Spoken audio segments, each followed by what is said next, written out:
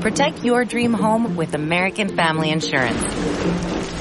And you can weather any storm. You'll also save up to 25% by bundling home, auto, and life.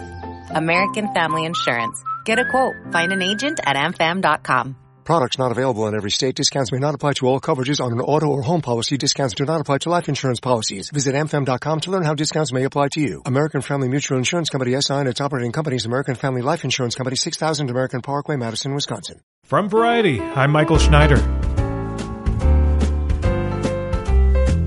I'm Sorry creator and star Andrea Savage was a huge fan of the late 1990s, early 2000s CBS sitcom Everybody Loves Raymond and believes the show holds up even now.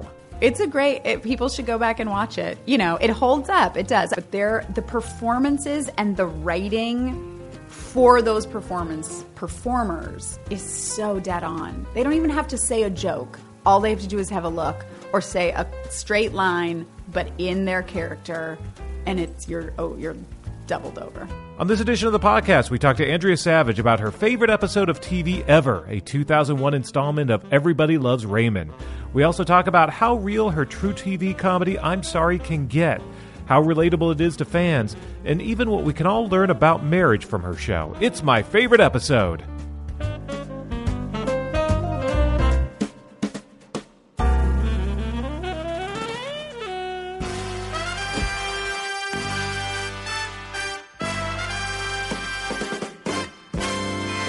My favorite episode. Let's talk TV. My favorite episode makes me so happy. Ladies and gentlemen, welcome to Variety's My Favorite Episode. Let's give it up for your host, Michael Schneider.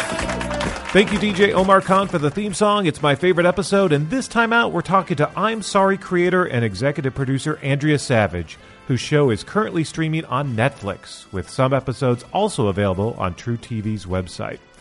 Savage's pick for favorite episode is Marie's Sculpture, the 5th episode from Season 6 of Phil Rosenthal and Ray Romano's hit comedy Everybody Loves Raymond. Written by Jennifer Crittenden, in this episode, Marie, played by Doris Roberts, takes up sculpting. But when she brings home a sculpture that looks a lot like a vulva, Ray and Deborah have to pretend to like it without hurting Marie's feelings. Don't you think it looks a little like a...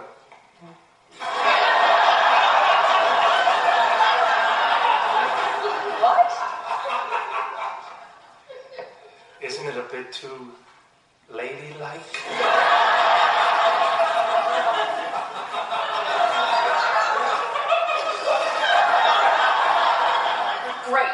See? Oh, now I do, thank you. We sat down with Andrea Savage earlier this year to discuss I'm Sorry, in addition to her favorite episode of TV.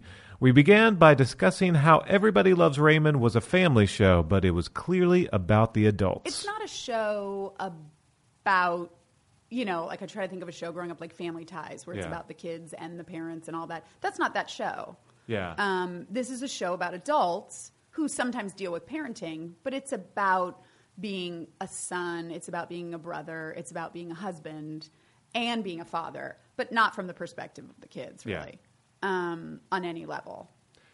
Yeah. And so that was always kind of interesting, where it was a family show, but not about the kids. It's hard to bring the kids in, because, one, you're working with kid actors, and that's a whole, situation in terms of that. And also, I think people get really sensitive when they see a child witnessing adult things. Yeah. It can be weird. And sometimes it just makes it less funny, to be honest. Yeah. At the same time, you've managed to sort of walk that line and feature it a little bit more. And obviously, being a parent is such a big part of I'm Sorry. Yes. So especially now that in season 2, Amelia is going to kindergarten, she's getting a little older. That does impact your life as a parent a lot more. Suddenly, you're thrust in this whole new world and clique system. It starts so fucking early in the morning. I'll tell you right now, when my daughter started kindergarten, I was like, this has ruined my life. Yeah. Because preschool started at 9, but like I say in my show, I treated it a little bit more like a recommendation. Right. Than a real, black and white time start. But yeah, kindergarten is a whole different thing. And suddenly They're in contact with older kids, more kids. It's the first time where you start feeling like, oh, I can't totally control what information's coming at them. They start watching a little bit more TV. They start watching, listening to more music. There's a lot more. They start reading.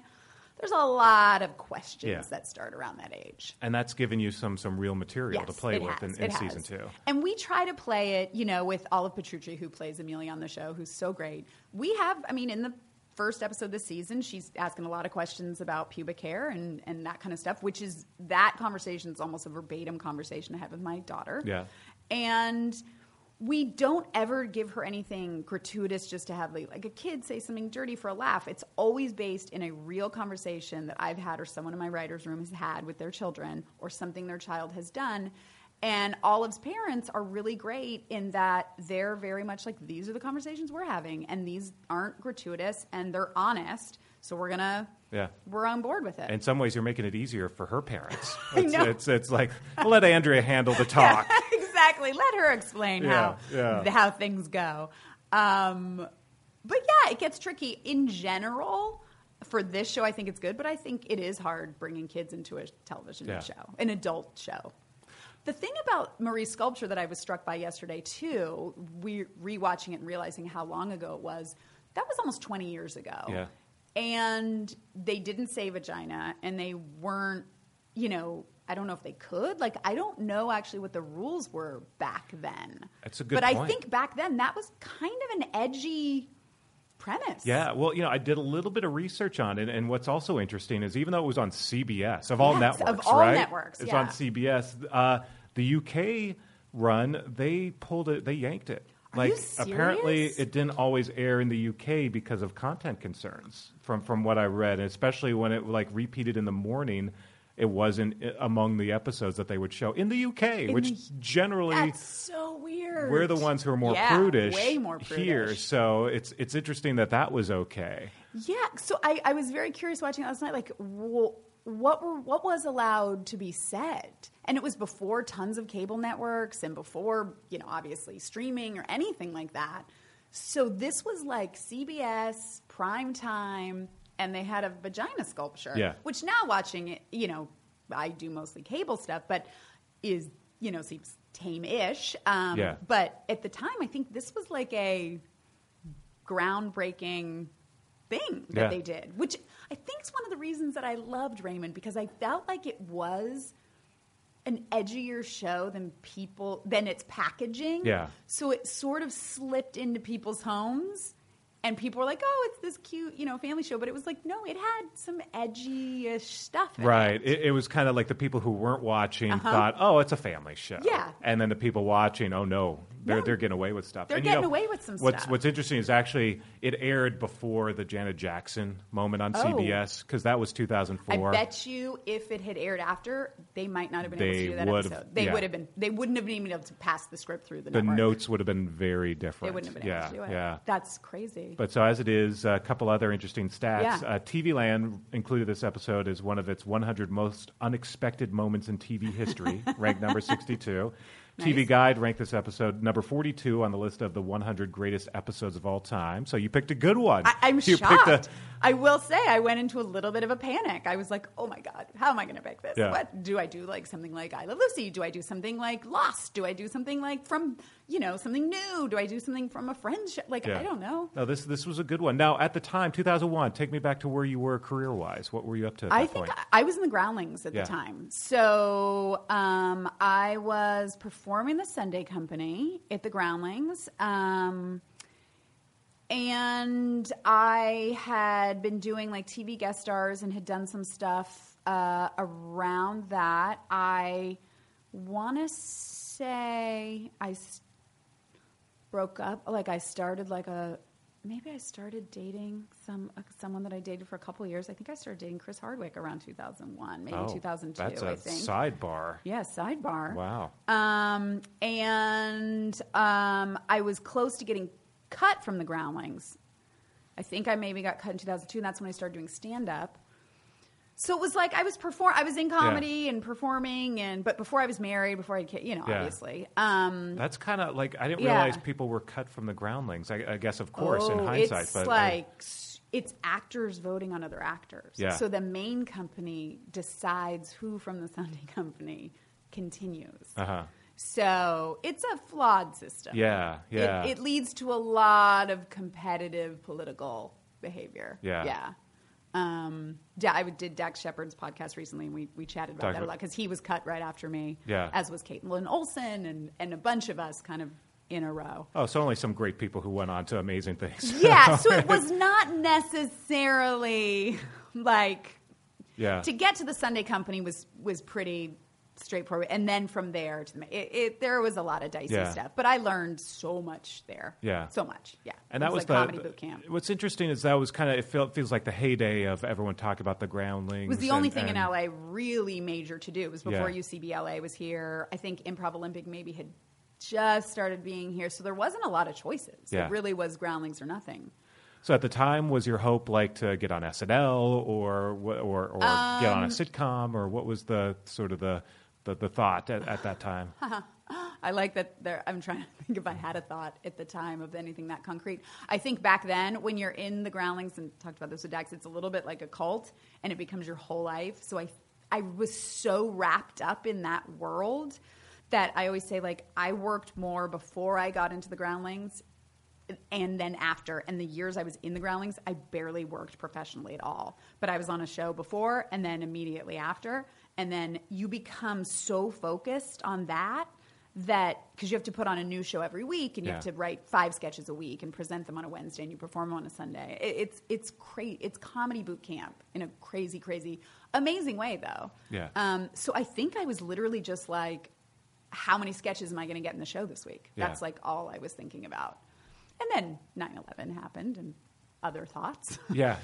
I think that really, I remember I was in the Sunday company at the time, and we decided to perform, and we were crying. It was intense. Yeah, I remember there was a moment where people were like, is comedy ever going to be the same? Can we do irony anymore? Can we do absurdist comedy? Oh, yeah. Is it irresponsible, or is it our duty almost? You know what I mean? To have this show and just keep making people laugh and that kind of thing. Yeah. And then things kind of quickly got back. I mean, this is a good example of a sort of a therapeutic episode of Raymond to kind of just... I wonder when they shot that. I'm guessing, because I'm like, when did you say it aired? October? So, October 22nd, so they 2001. would have been shooting that, because multicams shoot not long before they air. They probably shot that after September 11th, which is amazing. Yeah. To put it in that perspective. Yeah. The other thing that I like about the show, and again, I'm by no means an expert on this show, but I remember seeing Phil Rosenthal speak about the show before, and I think a lot of it's based on his life and Ray's mixed up. Yeah. But I remember him saying, and I thought about this the other day because my show is all based on real stories, a lot of mine in the first season, and then this second season it's really a mix of mine and Christopher Johnson's and Elizabeth Lame's and Jeff Drake's and Joey Slayman's, and it's a mix. I remember him saying that all the stories were based on writers' room stories, and what they would do is just tell their real stories. And I think that might be one of the reasons why I gravitated subconsciously to this show, is I could tell the difference between just a completely fabricated, wacky sitcom premise versus something that at least had its base in a reality, and it mattered to the characters. Yeah. Even if it's silly, it's still Marie cared that he didn't like the art piece.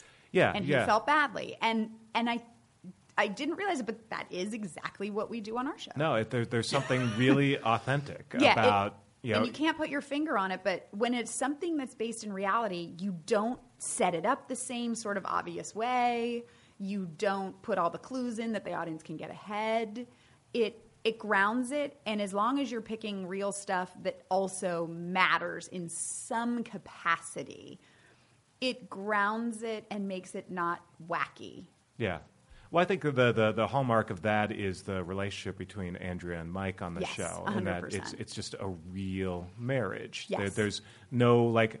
high highs or low lows. It's just kind of in the middle. Yeah. And there are, they talk about it, and there are these moments where I like there's an episode this season because it's so relatable. I was telling my wife about this last night, where at one point Andrea finds out that Mike had moved offices like 8 months ago, and he just never got around to telling her, or something happened. And that happines to us every once in a while. It's like, the I second forgot to episode tell of the you. season Yeah. where you just suddenly, especially you get on with your lives, and suddenly you're like, oh, we're fine, but we're running parallel lives and we're not intersecting that much right now. And we're like two businesses that are coexisting and we're both like in sync, but like, wait, oh, you weren't at that? Oh, wait, I forgot to tell you about that. Wait, when's the last time we did something together? Right. And you just, I call it separate islands. Like suddenly you're like, oh, hello, waving from my separate island. Yeah. But yeah, Andrea and Mike is sort of I think the cornerstone of the show, and allows all the bigger comedy to sort of stem from it. It does make writing storylines for them very hard in terms of their relationship's very good. And I don't buy the like sudden panic that like, oh my God, suddenly we're terrible and then we fix it all in 24 minutes. So we had one episode last season about their relationship and sort of one episode this season. And we tried really hard to make it very nuanced. Yeah. Where it's like, we're basically okay, but we're just a little off. Or are we good? Maybe we need to spice things up, but generally we're good. We know that. Instead of the like sitcom, like, oh my God, we're panicked. And yeah, and that's probably the biggest one of the big differences with Raymond. Obviously, Raymond as a traditional sitcom, that relationship was so much of the comedy was the the stereotypical wife, husband and wife, like it's like, oh, I have another child and I want more sex and from him. And it was more stereotypical a little bit, although less so than other shows. I still feel like you got that they got each other and genuinely liked it. But there was definitely more the eye rolling and the harried mom and the but they were united versus his parents. And so there was sort of a touching relationship between the two, even though it seemed like they were always battling each other. Yeah. Well, when I asked you to pick your favorite episode of I'm Sorry, you did pick one of the relationship episodes from season 1. Which, by 5. the way, not a nice thing to make someone pick. I was like, all your babies, all right? my babies. So know that it was under protest. Right. And I love a lot of other They're ones. all fantastic, but if you have to pick one. Because this one has my favorite scene of either season. Yeah? Yeah. What's your favorite scene? It's the scene where Mike, out of the sweetness that he is, tries to rape Andrea. Yes. And it delights me. It makes me so happy. To me, that's the perfect sort of encapsulation of what I love about our show. It's the most heartfelt scene we have probably of 2 seasons, and it's he's tried to rape me. But it touches Andrea because she knows it's so out of character for him. Right. And we have had a therapist who which is real life. This did happen. We had a couples therapist who, when I wasn't there, told my husband that maybe I might have some sort of rape fantasy because I'm somewhat of an alpha female. That's crazy. Crazy. My husband did not attempt to rape me. He did go, hey, so this is what funny blah, blah, blah story. said. Well, just sort of felt it out a little bit, Yeah. and I was like, no, but that's crazy that he told you that. Yeah. Did you switch therapists we after did. that? Okay. Yes. Like literally that was the last time we ever saw that person. But I love the scene. Tom Everett Scott is so great in it. He really goes for it, like hard. I mean, it is violent-ish in the beginning. But yet but still ridiculous. like because and I'll tell you one little thing that I love about the scene that no one would ever know except the writer's room, that Joey Slayman and we get really annoyed by the stereotypical female-male couple sitcom where the woman's always putting lotion on her hands when she gets into bed. Yeah. No one I know sits in bed and lubes up their arms and hands in the sheets and then gets in. It's a thing that has been on sitcoms forever. Yeah. So in the beginning of that scene, as a fuck you, I'm putting lotion all over my feet. And then he attacks me, but I do have lotion on my hands. But it's just this little thing where I'm lotioning my feet before we get in bed. So a little nod just a little subversive, like fuck everybody. But I love that scene because that's an episode where we are like, we're fine, but are we fine? And there's this book in real life, The 5 Love Languages. Yeah. That I have read, all my friends have read. My husband read it. He's recommended it to people, and it's a great book by this guy, Gary Chapman. But it can also be a little ridiculous when you start aggressively trying to, like, do the other person's love language and feel really ridiculous. Yeah. Well, so those 5 languages, there's the acts of service. Acts of service. And that's where, like, someone takes something off your plate and does something for you. And that's my love language. Yeah. For sure. Yeah, I think for a lot of people that is. Like, and especially a lot of women. Yeah, and especially after you've been married for, say, 10, 15 years. Totally. And sort of you get into this rut where you're not doing those kind of things for someone else. Or it's also, a lot of it goes back to, and this sounds so weird, but what your parents were. So, like, my mom isn't, like, super lovey, like, touchy, but she showed all her love by, like, doing things for you and, like, being there and picking this up and getting that for you. So that's truly, like, how I take in love. Yeah. My husband, like, his mom was more touchy, huggy, but wasn't really doing a ton of things like that for him. So he's more like physical touch or like, you're doing great. So it's this weird thing, which sounds crazy. And to be honest, the first 7 people who told me to read this book, I was like, I'm not into that kind of stuff. I don't believe it whenever. But enough people I trusted were like, I'm telling you, this book actually is good. And I read it and I was like, you know what? That had some good points. Yeah. No, it sort of weirdly made sense. You're right, because when you actually wrote them out and said them, so there's those 2, physical touch, words of affirmation, gift giving, or quality time. Mm-hmm. I can see how, like, it depends on the kind of person you are, and also because, like, my husband can be like, you did great today, and I'm like, I don't care what you're saying. Like, it goes in one ear out the other. It's just not something. But to him, like, if I'm like, you know what, I was really impressed by blah blah blah, he really takes that in. And I'm like, no, not interested. Like, doesn't mean anything to me, really. Yeah. But if he was like, hey, you know what? I heard that you needed to, you know, whatever. Like, there was this thing broken on this makeup mirror in my room, in my bathroom. And I was like, how do I have to get another mirror? And, like, he went out and got this, like, little washer for it and, like, took care of it. And I came home and it was done. I was like, oh, my God. Yeah. I totally, I see that. Yeah. I think my wife may be the same way. Yeah. I'm telling you, this book, I know we sort of talk about it a little tongue-in-cheek, although we tried to give it, like, a lot of actual good respect on the show. You did? Yeah, because honestly, it's actually, like, a good book. I wrote down these notes, and I've been thinking about it ever since. Yeah. It's pretty crazy. So I may have to read this book. I'm telling you, like, I don't know anybody who's read this book that it has not helped their marriage. Yeah. I swear to God. Do you hear that a lot from people who sort of talk to you about their marriages? And what's the general sort of reaction, consensus when they come to you? I will say most people are so, like, finally there's a couple that's like my marriage. Like, men especially, like, they're like, oh, my God, like, this is the only show I watch with my wife. You are my wife. Like, women, like, you're finally, like, showing, like, an actual happy couple on television, and this is our marriage. Or especially a mom, like, they're like, finally somebody isn't showing us as fucking lame. Like, really, just, like, we can be dirty and funny and still be good parents, but not perfect parents, but we enjoy it and we enjoy being married and all of that kind of stuff. So I think there's a certain amount of, like, feel-goodness that comes around the show where people go, like, yes, okay, like, you can be happy, and that's okay. And not everything on TV has to be, like, dark and, you know, twisted and dysfunctional, even though there's crazy stuff that happens on the show. Yeah. No, absolutely. But it all sort of comes around. The other interesting thing about this episode, so it is episode 5, Acts of Service, which I think I already mentioned, but wanted to get that out there again just in case. But you end the episode by actually saying, I'm sorry. Yeah.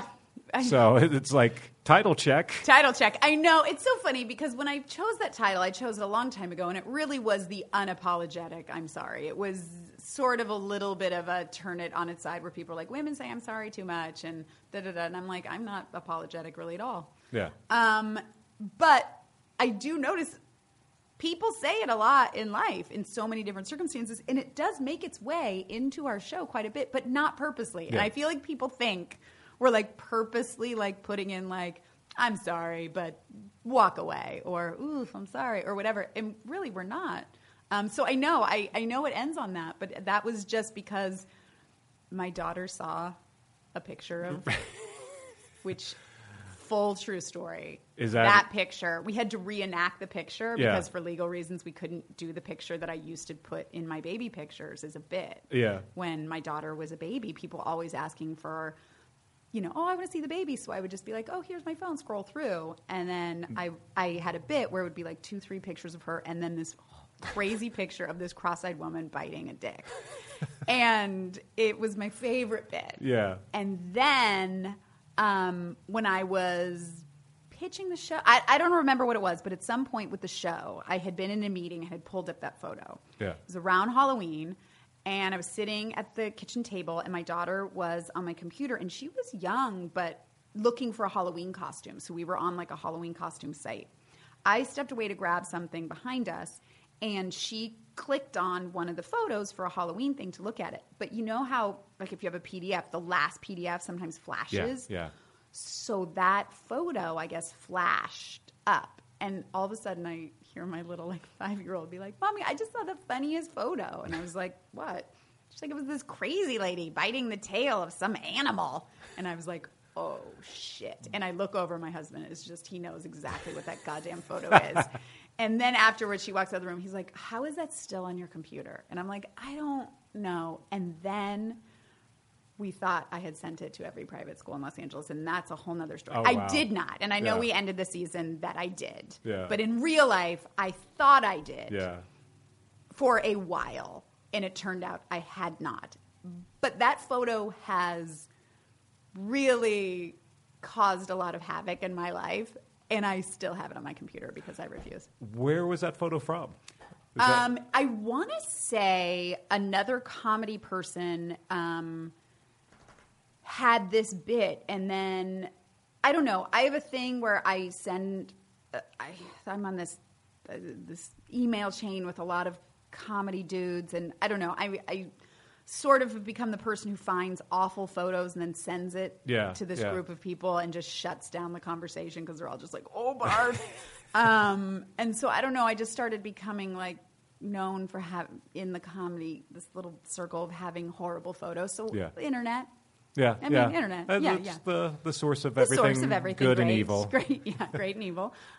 So, yeah. Yeah, that's fantastic. By the way, have you talked to Phil Rosenthal? I have never met Phil Rosenthal, but I truly think he's fantastic. Yeah. He's someone I would love to sit down with and talk to. Yeah. Because I haven't. It was weird watching it because I was like, I think that show and other things like it sort of trickled into my brain, and then I'm doing my sort of pushed out female lead character version of that kind of show. Yeah, yeah. Unbeknownst to me.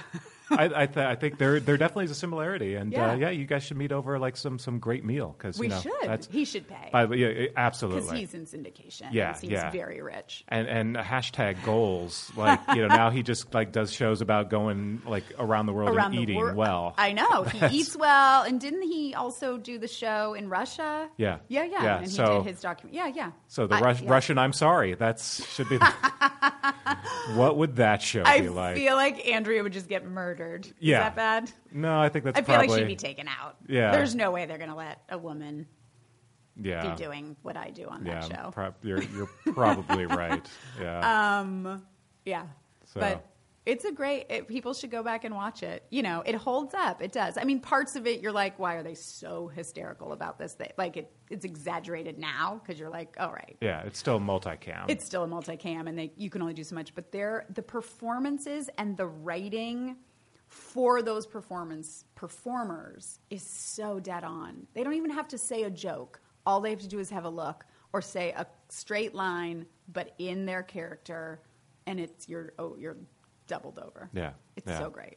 No, it's great. By the way, any other shows that you grew up sort of admiring, or that? I will say, and cliche, but there weren't a lot, but lady shows. But I Love Lucy was I watched every episode of that. The classic. Yeah. And it's classic. But that, was kind of, I feel like growing up, the only show that I really had access to on like a regular television basis that was on reruns all the time with a female lead. That was funny. That was legit. It wasn't the mom. It wasn't the whatever. I mean, she was a mom, but who was legitimately funny. I mean, Carol Burnett, and then Golden Girls is one of my favorite shows of all time, and I will watch that show in reruns till I die. That one still holds up. That one still holds up. And God, not that I want my husband to die anytime soon. But I do have a little fantasy that I'm going to live the last couple decades of my life in a Golden Girls situation. Yeah, with a cup of my lady friends. Yeah, exactly. Hanging out on the lanai eating cheesecake. Jesus Christ! Just first of all, they're dating constantly. Yeah, I mean, it was like a constant stream of available men. The amount of sex those ladies were having in the last couple decades of their life was very impressive. Yeah. So dare to dream. But yeah, if I could have a couple of my funny lady friends, 4 of us living in a house, please. Yeah. Great. So jump to the I'm Sorry reboot in 50 years. Exactly. 50 years, that might be too long. Let's not get crazy. Well, hopefully we'll all live longer. So yeah. But congrats on season 2. Thank you. Fingers crossed on season 3. Thank you. Anything else that we should keep an eye out for? No, I've been under a rock. So literally for the past 2.5 years, I think this is all I've done. I did that movie Summer '03, which already came out, and I have not been available. So I'm peeking my little head out now for the first time. Excellent. Yeah. Well, have a great 2019 as well. Thank you. And hope to see you again soon. Thank you. Thanks. Bye.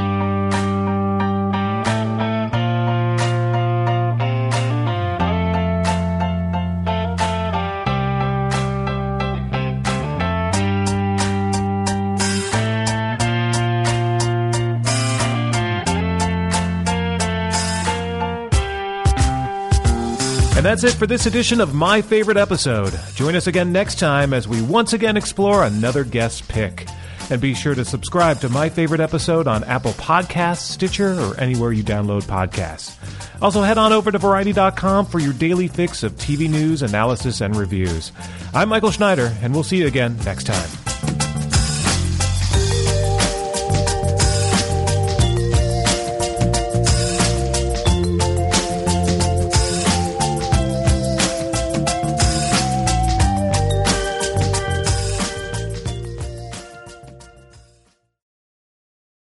Lucky Land Casino, asking people, what's the weirdest place you've gotten lucky? Lucky? In line at the deli, I guess? Aha, in my dentist's office.